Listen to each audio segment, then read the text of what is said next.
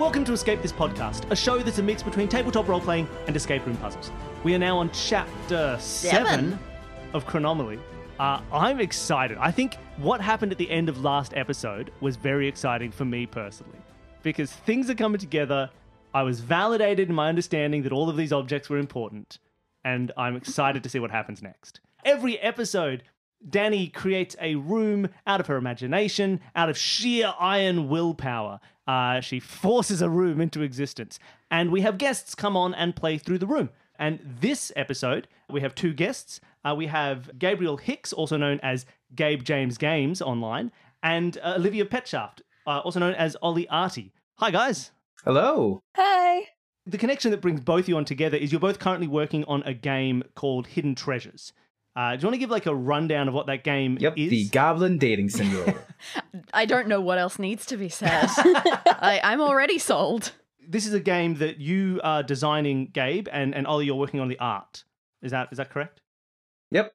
It's interesting because Olivia she's so invested in the story, which I love and I'm so thankful for. But like, we were working one of the characters. She's like, Gabe, I love him. I'm like, Olivia, I just need the scene. I just need you to draw the characters. And then she made shipping fan art. And I'm like, Olivia, you're a canon artist. What's happening? You can't make fan art of your own game. Listen, if you see the opportunity, you can't not take it. Does that still count as fan art if you're the original artist? No, it's just canon now, sorry. Yeah, can J.K. Rowling write fan fiction of Harry Potter? That's what my question was for Gabe.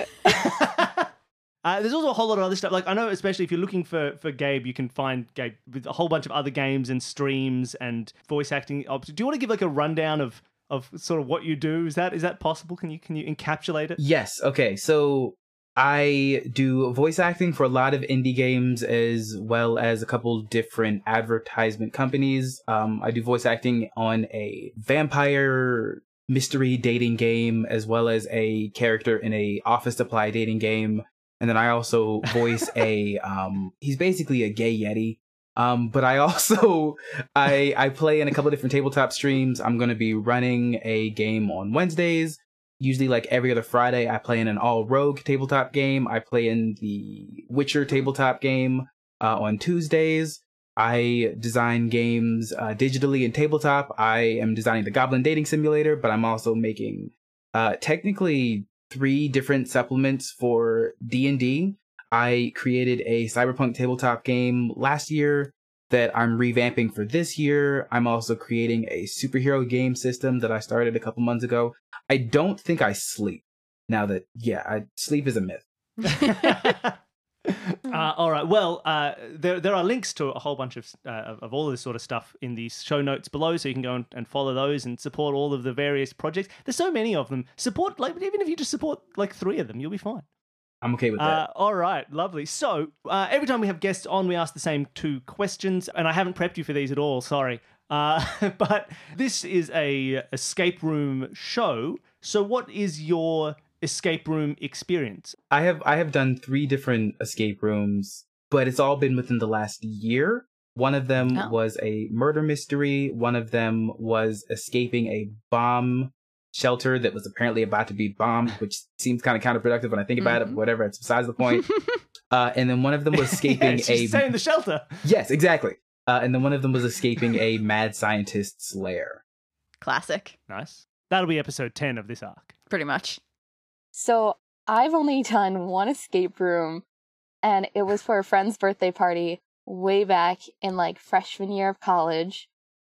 It was a Sherlock Holmes themed escape room, which like A+, absolutely fantastic. We did not escape, but it was okay because the effort was worth it and it was fun. But I do play a lot of games that are like escape rooms. Like my friend and I just finished this like 3-part series that's basically just a bunch of escape rooms. Gabe knows exactly which games I'm talking about too. And so we would like, wait, tell us. I want this. It makes no sense. It makes no sense. It's the greatest thing ever. Please check it out. They're called it's the Zero Escape series or the Nonary games. And so basically we found this one day and we started playing it and we absolutely loved it because they also the company that made this game made another game we love. So we started playing it and basically you're trapped on a boat in the first game and there's 9 people, 9 doors, and 9 hours and you have to get out. And it's fantastic because you have all this like math stuff involved as well, and like also the science stuff and like all this nonsense that absolutely makes no sense, but like it makes sense when they explain it, and it's fantastic, and we absolutely loved it, and we managed to beat all 3 games. But like I'd be sitting here like, it was fantastic. Oh my god, it was wonderful. And we so we'd play online, and he'd be controlling it because he had the game console, and I'd be the one helping solve the puzzles because I can't control the game, but like I'm able to help solve the puzzles. So like teamwork. Perfect. Man. That's that classic younger sibling gameplay. And then the other aspect of this show is a mix between escape rooms and tabletop role playing. And I'm assuming the answer to this might be a little bit more from Gabe, especially. What is your tabletop role playing experience? I've been playing tabletop games, not too much, but a lot. In the last like 5 years, I've developed one. In the past 5 months, I've written for 4 different ones. Interestingly enough, Nice. So it's decent. Lovely. And Olivia? Yeah, so I actually only started playing tabletop games probably like 3 to 4 years ago, and I don't know, I've been making more characters than I have been able to play. So Oh yeah. Nice. I'll like make the characters and then have classic dilemma. Yeah, exactly. So like I'll make all these characters and then have nowhere to play them, and it's been kind of challenging because I used to play, we had a D&D club at my school, at my college, and my roommate and I would go, and they had a really cool setup where it was like the first time around we all had like dungeon masters, but then it got bigger, and like because most of the DMs were seniors at that point, we basically had a setup where it was like we were all part of this one guild, and we were given like different assignments each time we had a session, and so we just played it like that. Oh, nice. And That's so like fun. everyone was part of an overarching story, but you wouldn't always play with like the same people, but it would still connect, and that was pretty cool, and I kind of miss it a lot. That is good. That's so grown up, like how adults need to play these games when it's so hard to get Yeah, 'cause everyone you can't together or get people consistently. together. Mhm. It does work well. All right. Well, I think, Danny, we're probably ready to get going. Yeah, I think it sounds like it. Shall we get into our 7th time travel adventure? Let's do it. Let's do it. Okay, let's be real. You two are basically, look, you're failing physics. You don't know why you took the subject in the first place. So when your teacher, Doc Bill, called you to his lab to participate in his very important work, it's basically a living nightmare. And when you turn up at his lab, all the other students are there watching you. It does not make it any better. It makes it much worse. Your brains feel fuzzy as you take in his explanation of what's going on. Time travel? His meddling assistant saving the universe? You nod mutely as he hands you some watches to bring you back to the present later, and he ushers you straight into a big machine over to your left. This is all a blur. All the other students wave cheerfully, and you think they're being nice, but they might just be happy to see you leaving. This whole thing is super weird, but you can't even think about it too much because before you know it, one of the students presses a button on the side of the machine and you are just zapped into a vortex of time. The process doesn't feel as awkward or molecule destroying as you would have expected, and actually, you feel fine. Little dizzy. That's it. Maybe you're just really good at time travel. You take a look around to see where and when you have ended up. You appear to be in a science lab, but it's kind of a casual low-key one. It doesn't look anything like Doc Bill's fancy one. You can't be too far into the past. You want to estimate less than a century for sure. Maybe 80, 90 years. The floors in here are wooden, and there are big windows at the top of the room overlooking a garden. In the center of the room, there's a long table with some equipment bits and pieces on it. Looks like various electromagnetic things. Like you see a stack of cables, then a row of magnets, and a big electric-y looking box, probably a generator. There's another big table against the right wall, this time with chemistry stuff on it. There are 2 long rows of beakers. One row is full of colourful stuff, and one row is dark and gunky. There's an apparatus set up for titration, which you recognize from school. Basically, a very, very long, thin tube would be a good illustration for that. and sitting alone down the end of that table is a set of measuring scales. So where you are, which is by the front door in the south wall, there's a little area off to your left that looks more suited to someone's living room than a laboratory. There's a rocking chair with a long side table upon which sits a huge old radio and a book that looks like a diary. Now, over in the top left, you see that the wall gives way to a glass door leading to some annex extra room. You're about to start exploring when you hear something, it's a little spine-tingling. From that table with the radio, you hear your names. Baffled, you walk over to it. You take cautious steps just in case, because you never know, maybe there are some secret trick hazards of time travel, and you listen. Hello? Hello? Can you hear me? Ooh, that's Doc Bill's voice crackling through the old speaker. Apparently, when you're this close to the present and a device not currently in use is near you, my computer can pick up your activity and send through a transmission. Okay, that seems wild, but hey, what do you know? You don't understand physics. Apparently science can do everything. Now, that's the good news. The bad news is, well, the readings I'm getting from where you are. Paris in 1933 are off the charts in terms of radioactivity. There's something, or possibly several things, giving off huge amounts of radiation nearby. And these projections show that if not contained soon, it will spread. It could be a danger to the entire city. The 30s are a very precarious time in European history, and we do not want to risk making anything worse. Contain that radiation! The radio statics, and you see smoke come out the back of it. With a sudden spark, the wires light up with a crackle and the whole thing dies. And that's when you hear the noise of a door softly closing behind you. You turn and you see a young woman, mid-20s at most, with a bewildered look on her face. Now, from what you just heard, you're in the 1930s. There's radiation around. You're in a science lab. Do you have any guesses as to who this woman might be? Marie Curie. You venture that guess, and you say, Marie Curie?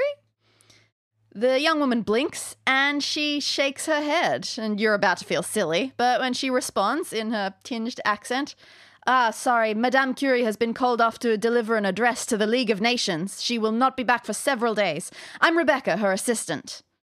She looks at the radio. Did that just say that Madame's work is a danger to the city? Well, okay, look, you probably don't want to give away too much to her. I mean, they have to learn some things for themselves. Better just find out what's causing this problematic radiation leak and get it to safety. Whatever or wherever that might be. I kind of want to check out... Wait, I want to read the diary. All right. You head over to the left, you look at that side table, you pick up the diary. You seem to recall having heard that after all of her work with radiation, everything Marie Curie ever owned is still, in your time, too toxic to handle without protective wear, including her diary. So you'll make this a quick one. On the first page of the diary, you see a map of this very lab, which is, I don't know, helpful, I guess. It's even got coordinates. It's a 6x6 grid. Her handwriting is small and difficult to read, and, well, you flip through the pages, and none of it's even in English. Okay. Gabe, is there any place that's, like, calling out to you? The generator box on the long table seems interesting. All right, so you wander over to the electromagnetics table, you look at this presumed generator, and so, normally, what you know about generators, they generate electricity. But this one doesn't look particularly functional. Normally there'd be some sort of wheel or crank or just something to spin to make power happen, but there's nothing. There is a section on the side where something is clearly missing. And there's a hole in the back that looks almost like a big empty battery compartment. Can I take the magnet with me? So if you look at those magnets, there actually is a neat collection of them. So they're all just big bar magnets, not the curvy ones, just straight up rectangle magnets. Oh, whoops. I think I drew a bunch of little... Oh no! Yeah, I drew a curly on my one. drawing as well. I drew a curly one. Because it's a magnet, come on. Whatever. But yeah, some of these magnets are like as long as your finger. Some of them are actually kind of huge. Like there's one that's as big as your shin, and you have no idea what Marie Curie was picking up with that. But yeah, there's a big variety. So you can take a magnet with you. You can wander around with one. But you get to choose what size. Well, wait a minute. If they're all like, can I put them in order of size? Just for funsies? They're already very neat. Okay, never mind. Very much in order already. I thought hidden puzzle, but never mind. Not fair. No, I'll leave it for now. I don't think I need a magnet just yet until I can figure out what size magnet I'm going to need for what. Gabe, is anything else calling out to you? Not it. The measuring scales. Let's see if they have anything in them at all. If there was anything being measured beforehand. Yeah. Do they look like the judgment scales? Like, the feather versus the heart? They don't. So this is actually only like a singular. These scales are all singular ones. So they're not two things balancing against each other. It's just one thing with a little gauge at the bottom that tells you how much a thing weighs. That sort of scale. Gotcha. So kind of like a kitchen one. You're used to using electronic ones in class, but these are okay. So whatever you need to measure, you just sit it on top and the little dial moves across numbers at the bottom. This is a pretty precise looking scale. It only goes up to 5 grams, but it can tell you the mass of something to the 100th of a gram. Can we look if we're still at this table, because we're already at this table, can we look at, I'm going to skip the tritation system just for the moment. Can we look at the beakers? Cool. Would you like to look at the nice ones or the gunky ones? I kind of want to look at the gunky ones first. Of course you do. Fair enough. Calm me out, Gabe. Each of these many, many small beakers is full of water containing a suspension of the same inky black gross stuff. It looks like whatever it is, it grew off something expired. These beakers are labeled with 1 or 2 letters each. They almost look like periodic table symbols, but you were never very good at memorizing that, and you don't see one in the lab, so you can't know for sure. Okay. Can we check out the colored ones too? Yeah. This one's a lot easier to handle. There are 8 beakers of these colored ones. Each one is a different color. And if you just go from left to right, you see purple, white, gold, red, blue, black, silver, and green. These ones are unlabeled. Did you say how many there were of the black ones? I said many, many. Many, okay. Some number that probably doesn't matter. Because I said a dozen or so in the playtest, and Billy thought that was specific enough that you should have been able to go through them one by one. I went, well, I don't want that. It is now many. Fair. A bunch. I love that. All right. I guess while we're still here, the tritation. Yeah, that's smart. All right. So this titration equipment. Now, you may have done this at school. Your characters certainly have. You were never the best at using it. So to describe what this looks like, it's a long tube called a burette, which is full of clear liquid. There's a little valve at the bottom, like a nozzle, and if you turn it, it allows the liquid to drip out into a conical flask. This flask at the bottom also has liquid in it. And the idea is that if you drip the right amount in, a reaction will occur between the two liquids. And it's basically trial and error, aka drip until something happens. Oh, we can do that. Oh, we're going to need to use the vials for that. Woohoo! All right, let's go. Well, wait a minute. Okay, so can we look out to the garden? Oh, sure. You want to take a look out the windows. So these windows, they face the back of the building. It's a lush and slightly overgrown garden out there. You can open and close the windows easily. It is ground floor, but the windows aren't so big that you can just jump out. You aren't sure if this glass is doing anything to keep radiation inside, but you can't imagine much. You do see something sitting in the grass not too far from the window. There's a narrow metal-looking item. You aren't sure what it is, but it definitely doesn't look like a garden ornament. All right. Can I take one of the wires, wrap it around one of the medium-sized magnets, and chuck it out the window to try and grab it? Okay, so this is interesting. The thing on the ground, it's sort of close. Like, if you lean your arm out the window, you can almost get there. It's not too far away. But actually, you bring up an interesting point. These wires are... Well, obviously wires have changed a little bit over time because this stack of cables doesn't look quite like what you're used to. You know how most wires nowadays, they have that thick plastic covering for insulation? Apparently, insulation back in the day was a little different because these ones are not soft and rubbery and malleable. They are solid and straight. They seem to be porcelain. Oh. Okay. They're also all different colored porcelain. People got decorative with it. Like some of them are standard, like you've got a black and a silvery gray one, but you got some brighter ones, like there's a blue one and a green one and a gold one, that sort of thing. Wait, what are the colors of the wires? But you got a whole variety of colors. Yeah, black and silvery gray and blue and green and gold, but there are more. I just haven't bothered to say all of them. Okay. Which sound like the 8 colors of the tubes. Yeah, So I'm kind of like, that makes But- sense. Okay, so wait. If I took a magnet and like stuck my arm out with the magnet, would I possibly be able to reach the metal object in the garden? If you take the biggest magnet you can find and hold it with both hands, you can stretch your body like out as far as you can go without just sort of collapsing onto the window ledge. And Can I hold Olivia out the you do make window? contact with the mystery object. To make it easier. The window is just too small for that. It's really the magnet's fault, though. It's not hers. But you get it? Yeah, you managed to get it. You can help pull her back in, though, if you'd like Oh, to go please. the Nah, other direction. she's fine. She's fine. She's got this. Gabe! All right, exercise. Oh my god, I'll alright, pull I'm you getting back a lot in. of exercise. Yeah, pull you back Alright. in. All right, so you finally make it back in. You take a look at what you've just picked up.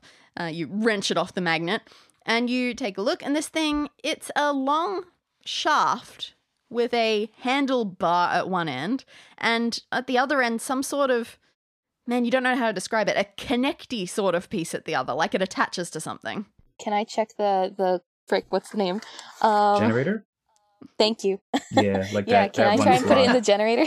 So there was a spot at the side of the generator like something was missing, and you put it in and it fits perfectly. You notice as you're doing that the whole thing is a little bit lighter than you expected. You can lift it up and move it around if you want. And as you do that, you see there's something written on the bottom of this generator. It's written in French by the looks of it, though. Do we know what, can we understand what's written or no? Nah, French was never your language. Gotcha. Okay. That's true. Gabe, is there anything interesting to you? I'm sorry, because I just kind of No, it's fine. I'm making notes. I'm glad that you're asking questions. Let's see if there's anything written on the generator that matches anything that's in the journal, because then there maybe is diagrams or something related to it. Oh, true. Okay. This is interesting. So you can tell that the thing on the generator is written in French, but when you go back to the diary, the handwriting, again, very difficult to read, but you aren't sure if it's written in French. The diary or the Yeah, generator? the diary. The generator, you can definitely tell is French. There are just a couple of the little words there Is that you there- recognize as French, even if you don't know what they mean. But yeah, not the diary. The diary just seems to be a language that you're not as straightforward familiar So with. maybe she wrote Okay. it in a cipher. That's possible. Probably. We'll have to find that later if it's possible. Yeah. But what's behind? Can we see through the glass door? Absolutely. So you look through the glass door and you see a small room there, and there's another desk. It has 2 objects sitting on it. One of them is a closed briefcase, and the other one is a glass jar. However, you can reach neither because the door will not open. Now, it's not that it's locked. You actually couldn't say one way or the other. It has no doorknob, just a small hole where a doorknob should be. I think there might not be a way. We might have to open the door, Gabe, I think. With this, we may have to find some sort of we may not be able to crash our way through this. I mean, it's a glass wait a door. minute. I don't know. Can we just chuck One of can these we things chuck has to be a That acid. magnet? glass door might be really important to history. But we're dumb. You said we're dumb. You led with that. No, she said you were bad at physics. Okay, well, I'm Wait, learning physics okay. by crashing through a glass. I think you're correct, Gabe. I think we should take Yeah, the okay, no, largest. it's okay. You try to crash through that door, but your frail 17-year-old body cannot get through it. Okay.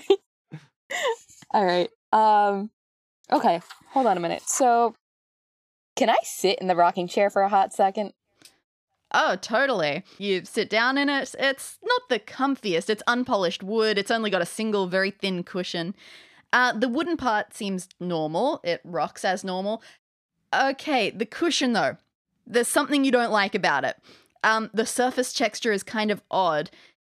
So when you stand up from it, it has that slight peely feeling, almost like it's got stains on it, but you can't see any, but you could feel them. Okay, can I, like, squeeze the pillow? You There. You can do whatever you want to that pillow, but it doesn't show you anything. Okay, and All I don't you like... can do is you can still just tell from touching it that there's something odd about the surface of this cushion. All right. So it's something off about the surface of the cushion. Is it both sides of it that like feel wrong? No, just one. Just the top side. Yeah, and it feels like there's some sort of old stain on it that I sniff it. Smells like science. That's yeah, it smells like science. Let's go with that. Hey, is Rebecca still in the room? that's a good question. Is Rebecca just watching us? Oh yeah. Rebecca, what's this stain on the pillow? I don't see any stain, but I have no idea. It wouldn't surprise me if stains happen in here.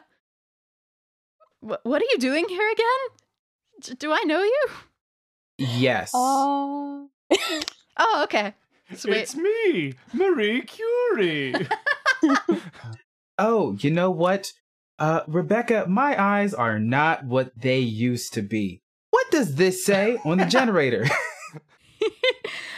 She looks at it. She looks back and goes, "Oh, I had no idea something was written there.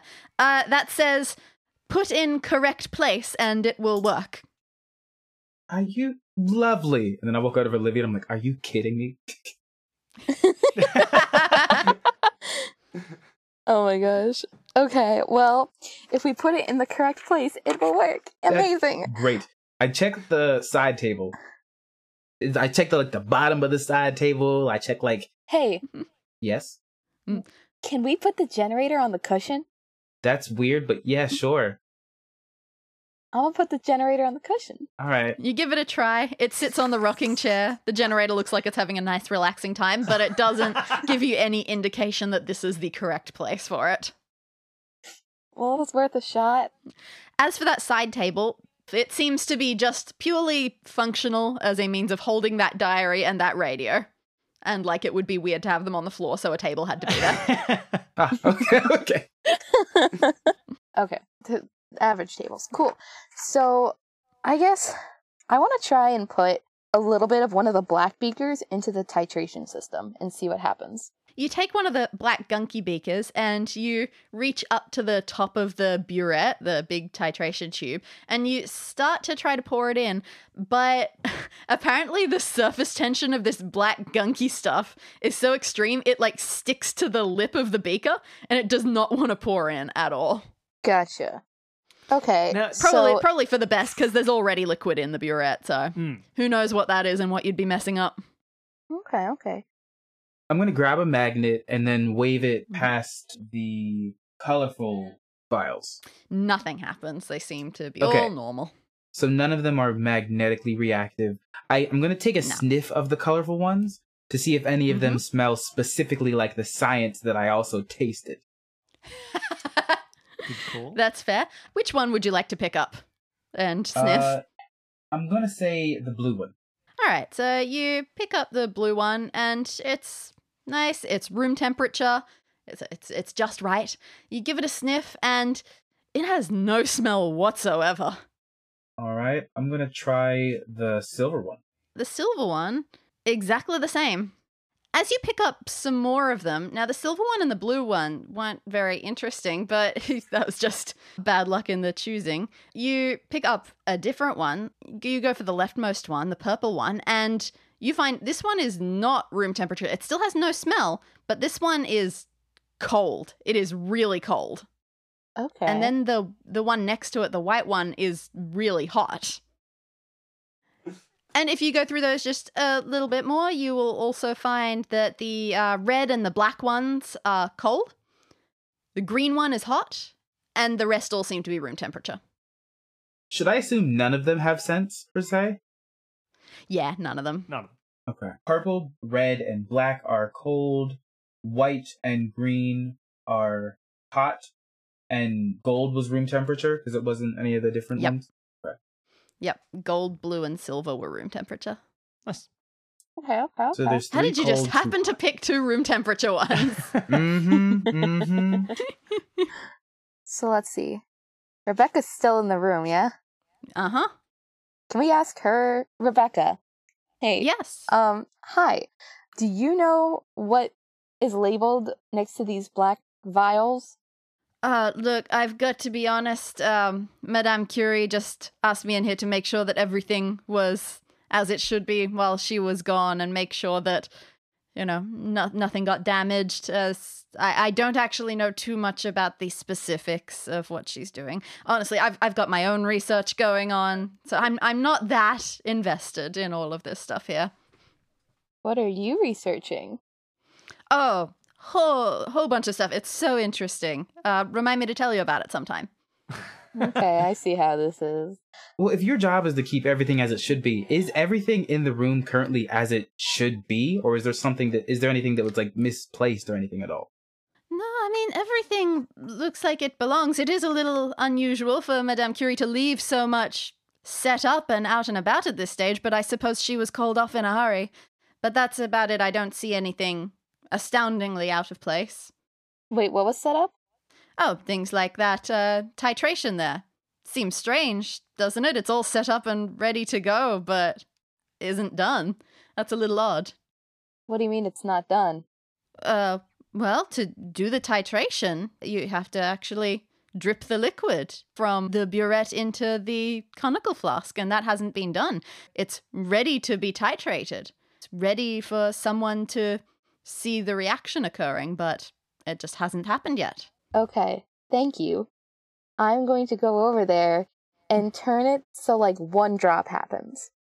You do so, you turn that little valve and you let the burette drip 1 droplet out. And that is how titration has to be done. It has to go droplet by droplet. That first droplet, often when you do titrations, you see the slightest hint of a reaction that then goes away. So for a split second, you see a flash of pink, but then it's gone and it's all clear again. And what that means is that not enough has reacted. So you would keep going at that point. Okay, I'm gonna do 2 more drops. I feel like I gotta be super careful with this. I'm not gonna let you destroy it, don't worry. Okay. Alright, so you let that keep dripping, droplet by agonizingly slow droplet. Must be 2 doesn't cut it. It feels like 200 before anything happens. But all of a sudden, the 2 liquids together both just turn vivid pink, and they stay vivid pink. And not only that, they start steaming. All of the moisture starts evaporating. And pretty soon, all that's left is a grainy pink powder. Okay, cool. I'm gonna measure the powder on the machine, the measurement scale. Thank you. Yeah, cool. Words.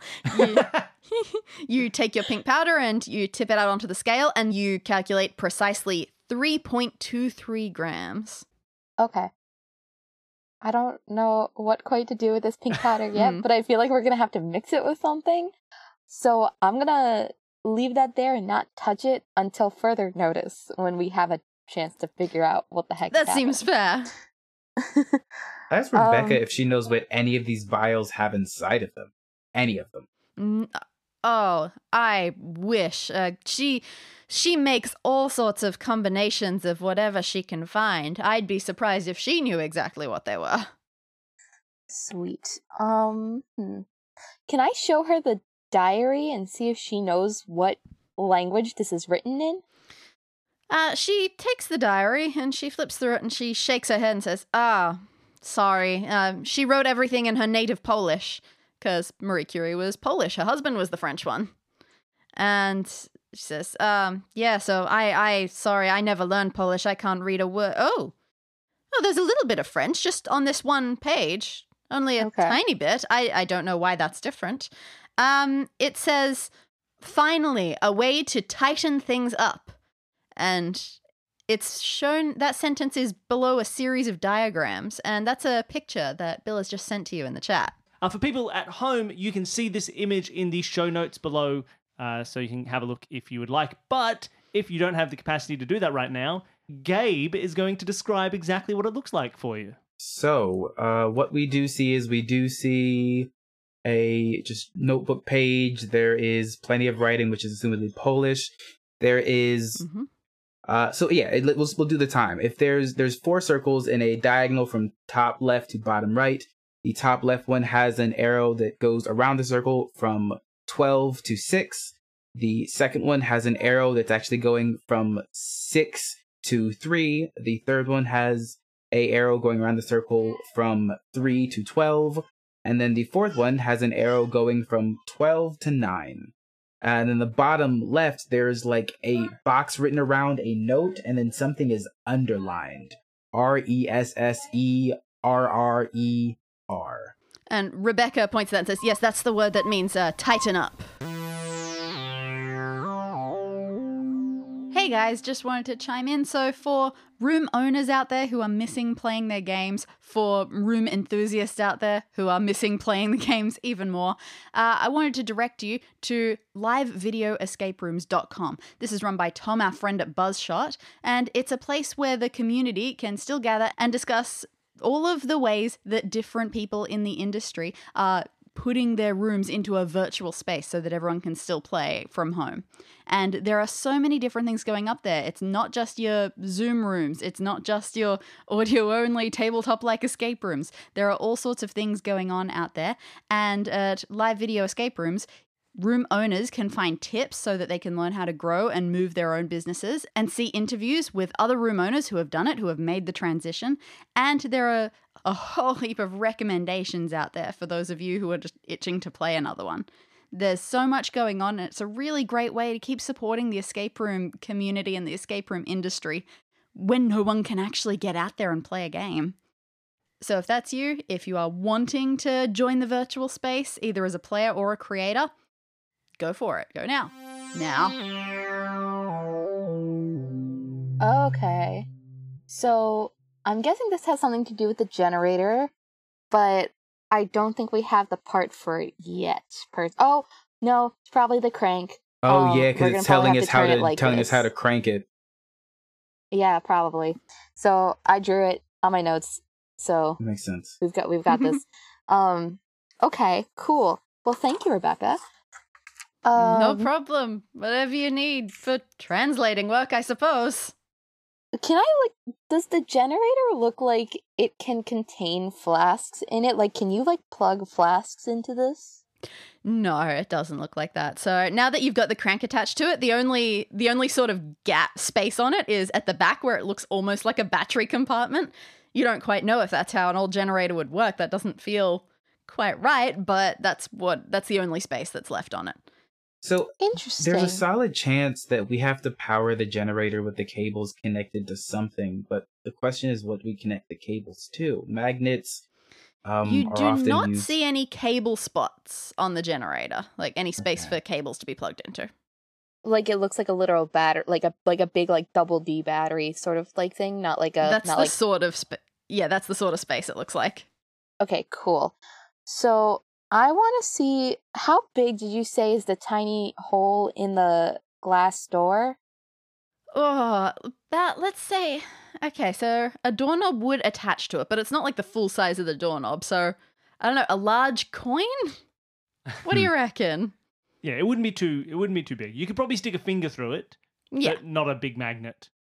Okay. It's somewhere between the size of a finger and a big magnet. So there's cable, magnets, generator box, chem stuff beakers, dark gunky, colorful apparatus, titration, measuring scales, rocking chair, side table, radio, diary.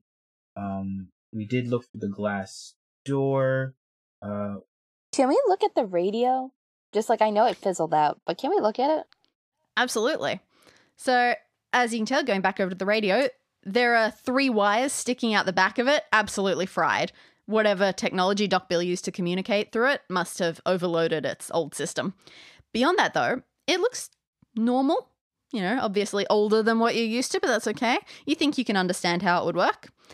Also, on the front of it, you notice that there's a picture stuck to it, kind of like an old school sticker. It looks like a person hugging themselves, like as if bracing from a cold wind. Okay. What was the radio powered by? By the cables. Like it was just plugged into a wall. There's one other thing that you can look at in this room that I don't believe you gave described when you said your picture, because it's such a forgettable thing. Yes, this looking at this has become a motto of our show. Can we look at Yes. the door we came in? You always check the door. Well, Rebecca was standing there. I didn't think. Well, let's check the door she's standing in. Cool. So she just keeps moving in front. Oh, I'm sorry. You want to check this door behind me? This door. Oh, I'm sorry. Am I in your way? you go over to the front door and you take a good look at it. Now, it is bulky, it's big, it's wooden, but you can it's not going to keep radiation contained. Wherever the hell this radiation is, you still haven't found what's causing it. Now, you do know that you're going to need something super strong to contain radiation, like thick cement, thick steel, something like that. That's the only way that you can contain it. You give this front door's doorknob a quick turn, and yep, the door opens, but you shut it again immediately. I mean, you can't just escape into Paris. That's not going to help anyone. Au contraire, we can just flee. I kid, we won't do that. Wait, did you trick us to looking at the door and then the door was useless? You think that door was useless? It feels pretty useless, but maybe it's not. Wait, okay, Let's take hold the on, door. hold on. Let's take the doorknob. We're just gonna take the doorknob if we can. But how do we get Yeah. the doorknob off? Rebecca, That's a good I need a question. screwdriver. Well, we could always just put a foot on it and yank the doorknob. I don't know if that's a great You idea, but Can we try? Look, you give it a go. You try yanking, but it doesn't seem like straight up pulling it out is something that's going to work. You think that it might be a twistable, but it's very tight. Wow, can we twist it in the way that we saw in the diagram? You can. Tell me about that. Tell me what Okay. you're doing to it. So I'm going to twist it halfway around to the right. so that's Mhm. 90 degrees. No, that's 180 degrees. That's 180 degrees to the right. Yep. Yep. I'm Cool. going to turn it a quarter of the way back to the left. So 90, Mm-hmm. I'm going to turn it 3/4 of the way around to the right. 270, Mhm. And then a quarter back to the left. 90. Cool. You go through that and you pull again and you try to twist it again to open it up. It seems like it's even more firmly lodged into its hole than it was before. So Nifty. we reverse that and see if that helps. I mean, the instructions in the book did say that that was to tighten things up. So doing the opposite is probably going to work this time. Okay. So Oh, you do the yeah, exact that- opposite. You, you do the exact opposite of what the diary's instructions say, and now you And have to then do it twice. twice because you double tightened it. Yes. Listen, I forgot. And once you have done that, the doorknob falls off into your hands. Okay, cool. Sorry, Gabe. And we take it to the other one and then do the proper tighten this time. All right, you get that going, and yep, they must have had identical plans, these doors, because this one fits perfectly. You twist it the right way this time, and the door now opens. You can enter this little baby room. I'll make Olivia go first. Huzzah! I don't want to go in this. Olivia, you're going first. Fine, I'll go in first. I want to see what's in that suitcase. Actually, can I check and see if the suitcase is enough to like contain some sort of chemical radiation? Get for radiation, especially a huge amount of radiation, it's something like a thick block of cement is all that blocks it. Oh, it's not like a secret suitcase that's like somehow made of steel or something. I mean, maybe it is. That's a Even bit if of a it were, tough it call, probably wouldn't be but enough it's probably steel. still thin enough, too thin. Not in the Bloody 30s. There's- radiation. Anyway, you take a look at this briefcase, and it's a briefcase, so it has a lock on it. It's a 3-digit combination lock. And there's a picture sort of etched into the top of it. It looks like a water droplet. You suppose just from this little picture, you can't guarantee it's meant to be water. But yeah, 3-digit lock and a droplet. 323. Okay. Yes, so we're gonna get hang on, Gabe, hang on. No, hang I'm on. just gonna try 3 2. It's a combination lock. I can be wrong. I'm gonna try 3 2 no, 3. get the gold and white. 3 2 3. No, I'm gonna try the 3 2 3 on the combination lock is what I'm saying. Oh. Okay. 323 was the number that you got from the droplets of titration that you did. And so you try 323 and the briefcase unlocks. Oh, jokes. My brain thought that droplet meant go get the liquid. No, Olivia. It's just a number. You Cool, open up the briefcase. Yeah, you open up this briefcase and inside you find a fist-sized chunk of metal and there's a label beneath it that says polonium. All right. Hey, let's put the polonium in the generator. It's a bit of an awkward chunk. It's not a very nice, neat shape. So you try to shove it in there and it doesn't fit. But great. You now have access to polonium. Can't be stressed enough how you shouldn't play with it too much because, you don't want to be rubbing it all over you like they did in the 30s. Yes, it is very, very radioactive. But that Kidding. said... I'm going to keep it on the table. We can just close the briefcase. That's okay. You do have to mess with things a little bit. And actually, when you picked it up to move it around, you noticed something. While it's sitting in the briefcase on the table, it just looks totally inert. It's just a silver lump. But as you lift it and move it around, it starts to glow. Not much, and not all the time. It's like different levels of glow, depending on where you move it. Can we drag it around the room and see where it glows the brightest? Yeah, it's almost like you're playing hot and cold with it. So you... Oh, don't say that. You can't add more repetitions of the beaker colours. Yep. Inadvertent. You take the polonium, you move it around a lot, and you follow where it's glowing the brightest. And it gets stronger. Over to the right. Wait, then the back. Okay, it seems to be taking you towards the bottom right corner of this little annex room. There's one patch of wall that it's especially drawn to, glowing extra brightly. And uncertainly, you touch the wall, and oh, that's weird. This isn't a wall here. This is extremely well camouflaged. It's another case. I take the jar. Ooh, okay. Let's take a look at this jar. So yeah, you now have your polonium briefcase, this second camouflaged case, and this glass jar, on the other hand.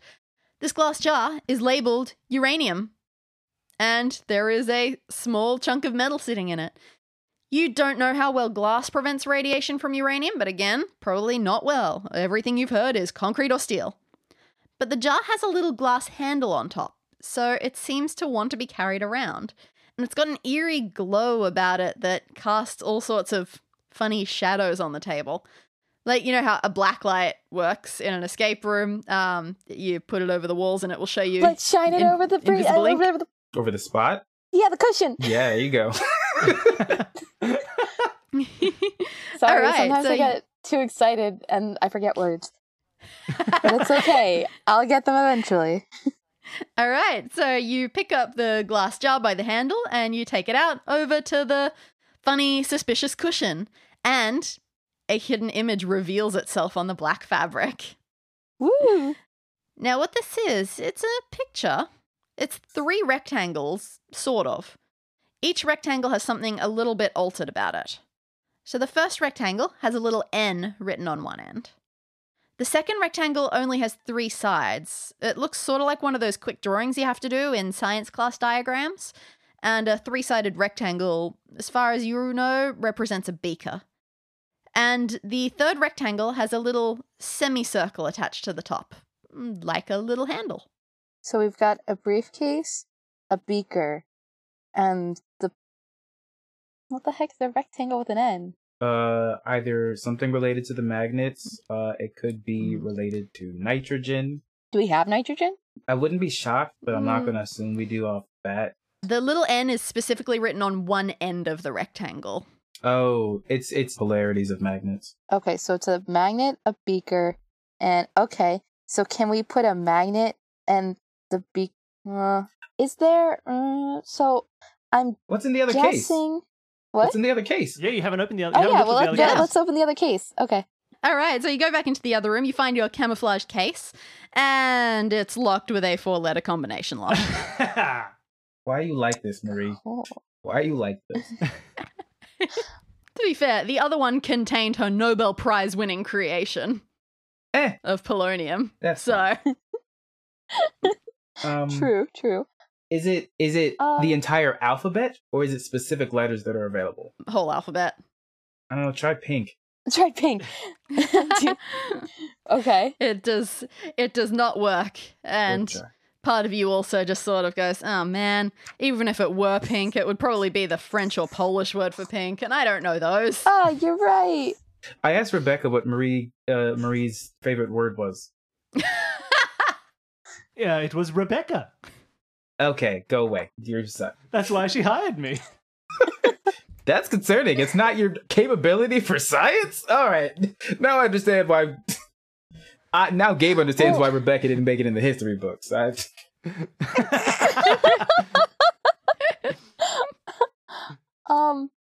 Gabe, do you think that the combo has to do with the colorful flasks?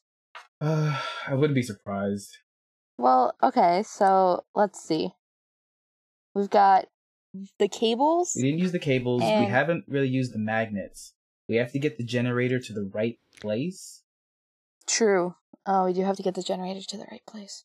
Um, Okay. so how many? the uranium doesn't fit with the shape anywhere to the generator. No, it doesn't. It's a bit irregular and lumpy, so even if you took it out of its jar, it doesn't fit in there either. Okay. Mm. And the jar itself wouldn't fit in because it's got that little it's- handle on top. and it's kinda big. Kind of a weird Mhm. shape, so it's not going to fit in. The polonium was reacting to something inside of the case, so we can assume that's Mm. another substance of some sort. So we've got 2 colors that are hot, 3 that are cold, and 3 that are room temp. Like when you say cold, do they feel like they're the same levels of cold, or is one like the Yeah, hot? they all feel like Yes. they've come straight out of a fridge. Okay. What you said, there was a whole bunch of color wire that's like, Yes.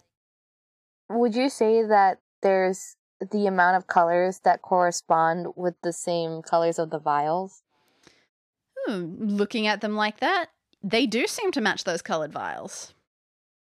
Can I Yeah. stick the corresponding color wires into the corresponding color vials? You can, and it looks really good, but it doesn't do anything. I got stuck on that for a long time when I was playtesting this room. I put these coloured wires and coloured vials. I was like, I'm done. The puzzle is solved. But you hadn't figured out the temperatures yet at that point. Okay. Oh, okay, But okay, yes. okay. You're getting there. Could we use any of these wires to replace wires in the radio, or is it too small? No, that's absolutely almost exactly the same. Okay. Cool. Yeah. Oh, What I color think I wires thought are in these the wires radio? were significantly bigger. That makes much more sense. No. Ah. No, yeah, they're similar to the wires that were originally connected to the radio that got burnt out. Now, the thing about when you look at the radio wires, the 3 wires connected to the back of it, they also have porcelain, but they look like they are such old wires. All the color has rubbed off them. So they're now just this very neutral, beigey nothing. So you have no idea what colors they were. And what color wires do we have? The radio's got a picture on it of someone. Yeah. Oh! We need the black, the red, and the purple wires Why is that? because they're cold. You want the wires that match the cold liquids because the radio says cold. Yes. Yay! All right. That's exactly what I want. Thank you for reading my thoughts. You take your red, purple, and black wires and you stick them into the back of the radio. Then you stick the other end into the old school power outlet, which actually isn't all that different from what you're used to. Yeah, doing research into old cables and old wall outlets and things like that, surprisingly similar since the 1800s. And instantly, the radio powers back up. But it isn't Doc Bill's voice that comes out of it this time. You hear a female voice. It's like a very clear, punctuated, but monotonous sort of voice, speaking in French. But you don't even need Rebecca to help you translate this one. You can tell really obviously what it is. This is like day one French. You can hear A, 5, D, 1, F, 6. And that's it. Okay. So we got A5D1F6, which what did the we said we couldn't read what was under the black beakers, right? Wasn't there something? Like you can see there, but they look sort of like just element symbols. So they're either just 1 or 2 letters, but you think they might be periodic table elements, but you're not 100% sure. Was there something about like a map or coordinates that was said earlier? Oh, there was. In the diary, there was the boxes. And it was the room. Yeah, this you found on the first page of the diary a map of this room that was cut up into a 6x6 grid. Okay, I guess the question is, were there any numbers or letters already on the 6x6 grid? Let's say, yeah. So as a 6x6 grid, it's marked A to F along the bottom and 1 to 6 along the side, going up. Wait, 1 at the bottom and 6 at the top? Like 1 next to A? Okay. Yeah. Okay, so we need to check the top right-hand corner of the room. Yeah. Can we check the top right-hand corner of the room? Yeah, cool. So you go to that sort of area, so that's the F6, and you take a look, and okay, as far as you can tell, this corner of room is exactly the same as every other patch of room. You don't see anything unusual about it. And you try the same for A5 and D1, and there doesn't seem to be anything special about these places. But I mean, clearly these coordinates are used for something. Because I basically have it that D1 would be like right next to the door. Mm. And then like A5 would be right next to like the glass door. That's exactly how I drew it. Yay. Not the opposite to how I did it. I tap the floor in each of those spots. Does it feel like there's anything below it since it is wooden floor? You give him a tap and it does, there's a bit of hollowness, but as you tap around, you feel like that hollowness seems to be true for everywhere on the floor, not specific to those 3 places. Okay. Yeah, Rebecca sits in the rocking chair and watches you. Thanks, Rebecca. Can we bring the generator over to those spots? Yeah. You bring the generator over to those spots, and again, you're getting warmer, but nothing happens in those spots. Oh, we still technically haven't used what was in the pillow. True. No, you haven't. You found those 3 rectangles. The one with an N on it, the one that looks like a beaker, and the one with a little handle. Oh, wait a minute. Okay, it's funny, I drew it this way too. Okay, do we have to put like the suitcase, the beaker, and the magnet in different parts of the room? Potentially. Do you want to try that? Yeah. See what happens? So then we'll put the magnets in. Does it matter if we could just left or right? I guess so. Magnets in A5. Yeah. Let's just say we try all the types of scenarios that it could be for where every piece could be. That makes sense. As you do this, you gather up things. So, like, you grab one of the gunky beakers, you grab a magnet, and you grab your polonium, and you hold them all as you start taking them over, and you stop because while all 3 of them are in your hands together, something is starting to happen between them. Something about the proximity of all 3 things together is making a reaction happen. Oh my god, they're radioactive, Gabe. Nah. You head back over to the beaker table, you put the beaker down back with the rest, and then you hold up the polonium and the magnet to it again, and it's reacting. You aren't sure whether it was magnetic the whole time or like whether the polonium is adding something to it, but that black substance is starting to like move around and try to make its way to the magnet.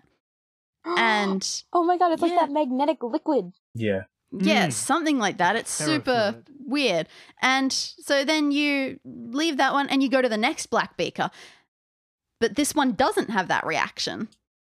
And so you try the next one and the next one. And actually, most of them don't react. Only 2 of them have this crazy reaction. What are the letters? Okay, so that first one that you had, its label was NO. You try to think. I don't know. Isn't there one called Nobelium or something? Or maybe it's nitrogen and oxygen. I don't know. And then the other one is one that says RD. Maybe that's a radium? That's one, right? In fact, isn't that one that Marie Curie also invented? I don't know if she invented it, but she may have found it.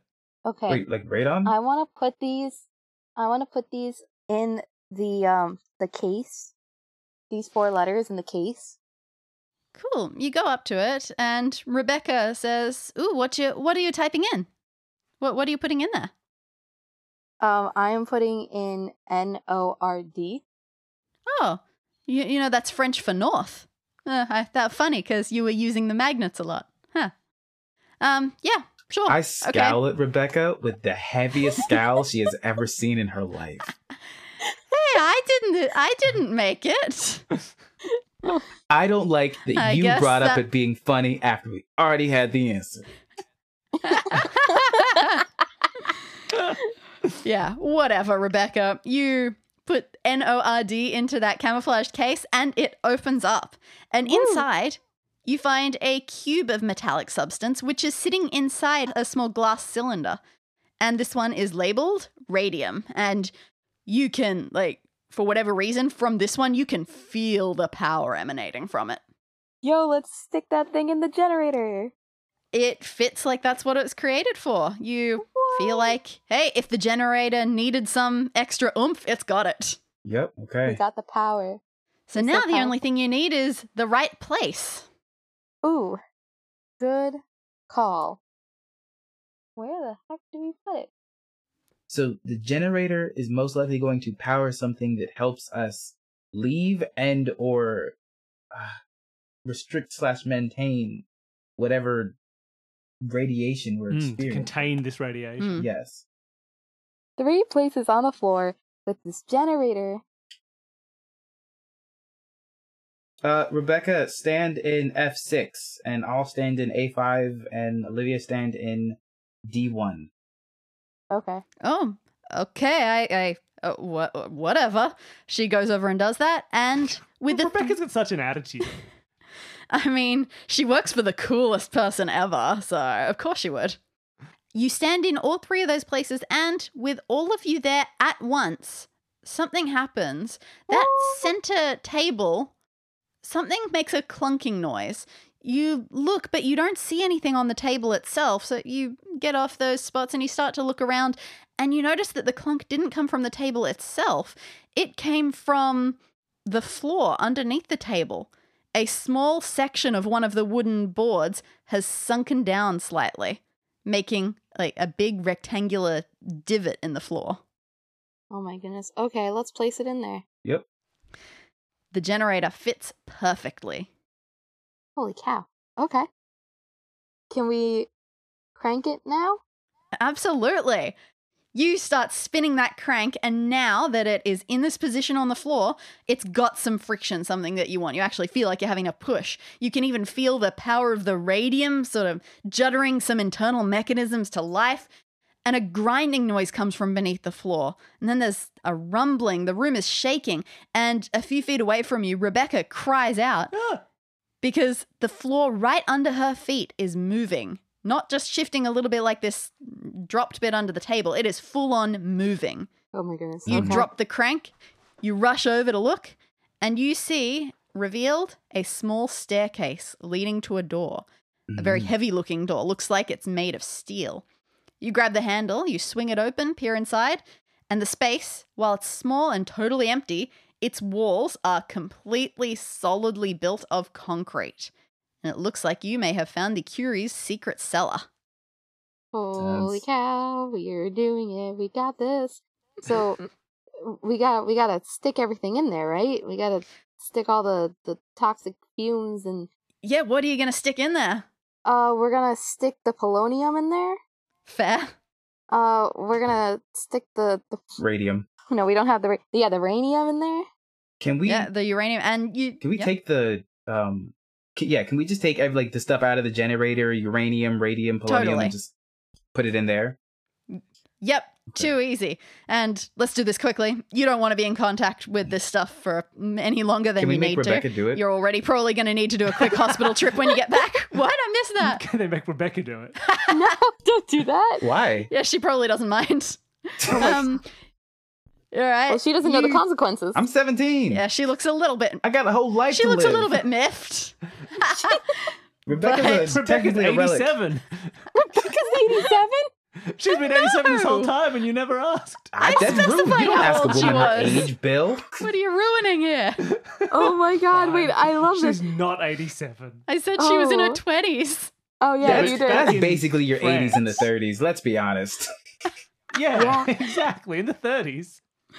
Oh my goodness. All right, well, you or she, however you end up negotiating this, picks up the polonium, picks up the radium, takes the uranium, all but hurls them down into the secret cellar and slams the door back down after them. And Rebecca just looks at you, bewildered. Says, are you sure these are that dangerous? Yes. And, look, yeah, you are unequivocal about your answer. And she sighs. Says, well, great. I mean, that's going to mean my apprenticeship here is over. If we can't work with it anymore. But, you know, perhaps it's for the best. I have learned an incredible amount from Madame Curie, and I think I'm ready to undertake this scientific investigation of my own seriously. You asked about it before, didn't you? Yeah, it's quite fun. Like her, I plan to reveal to the world a whole new branch of physics. I won't say much now because I haven't tested any of the theory yet. But, okay, like radiation, I believe I found a way to, to activate never-before-seen properties of some rare minerals. And, cool, sounds amazing. If you weren't failing physics, maybe you'd understand a bit more. And maybe by saving her, you saved all of science and you just don't know how. It's quite fascinating. We're still so unaware of the potential in all the atoms around us. And simply by using different forms of energy, light, sound, radioactivity, and she seems like she's keeping on going, but you remember you were given some watches from Doc Bill at the start? They start beeping. And she looks down, startled, but curious, interested. But yeah, you probably shouldn't tell her much about, I don't know, digital watches, especially not time-traveling digital watches.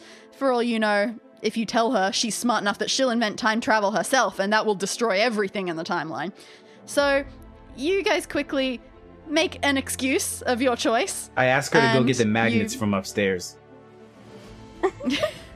Perfect. And she goes around, and while she's doing that, you sneak back up, you grab the doorknob that you messed with earlier, you take it back to the front door, and you quickly jump outside because you don't have much time. You get only the slightest glimpse of 1930s Paris before you feel yourself disappear back into the time stream. And you zoom back to Doc Bill's lab. That was incredible. We communicated through time.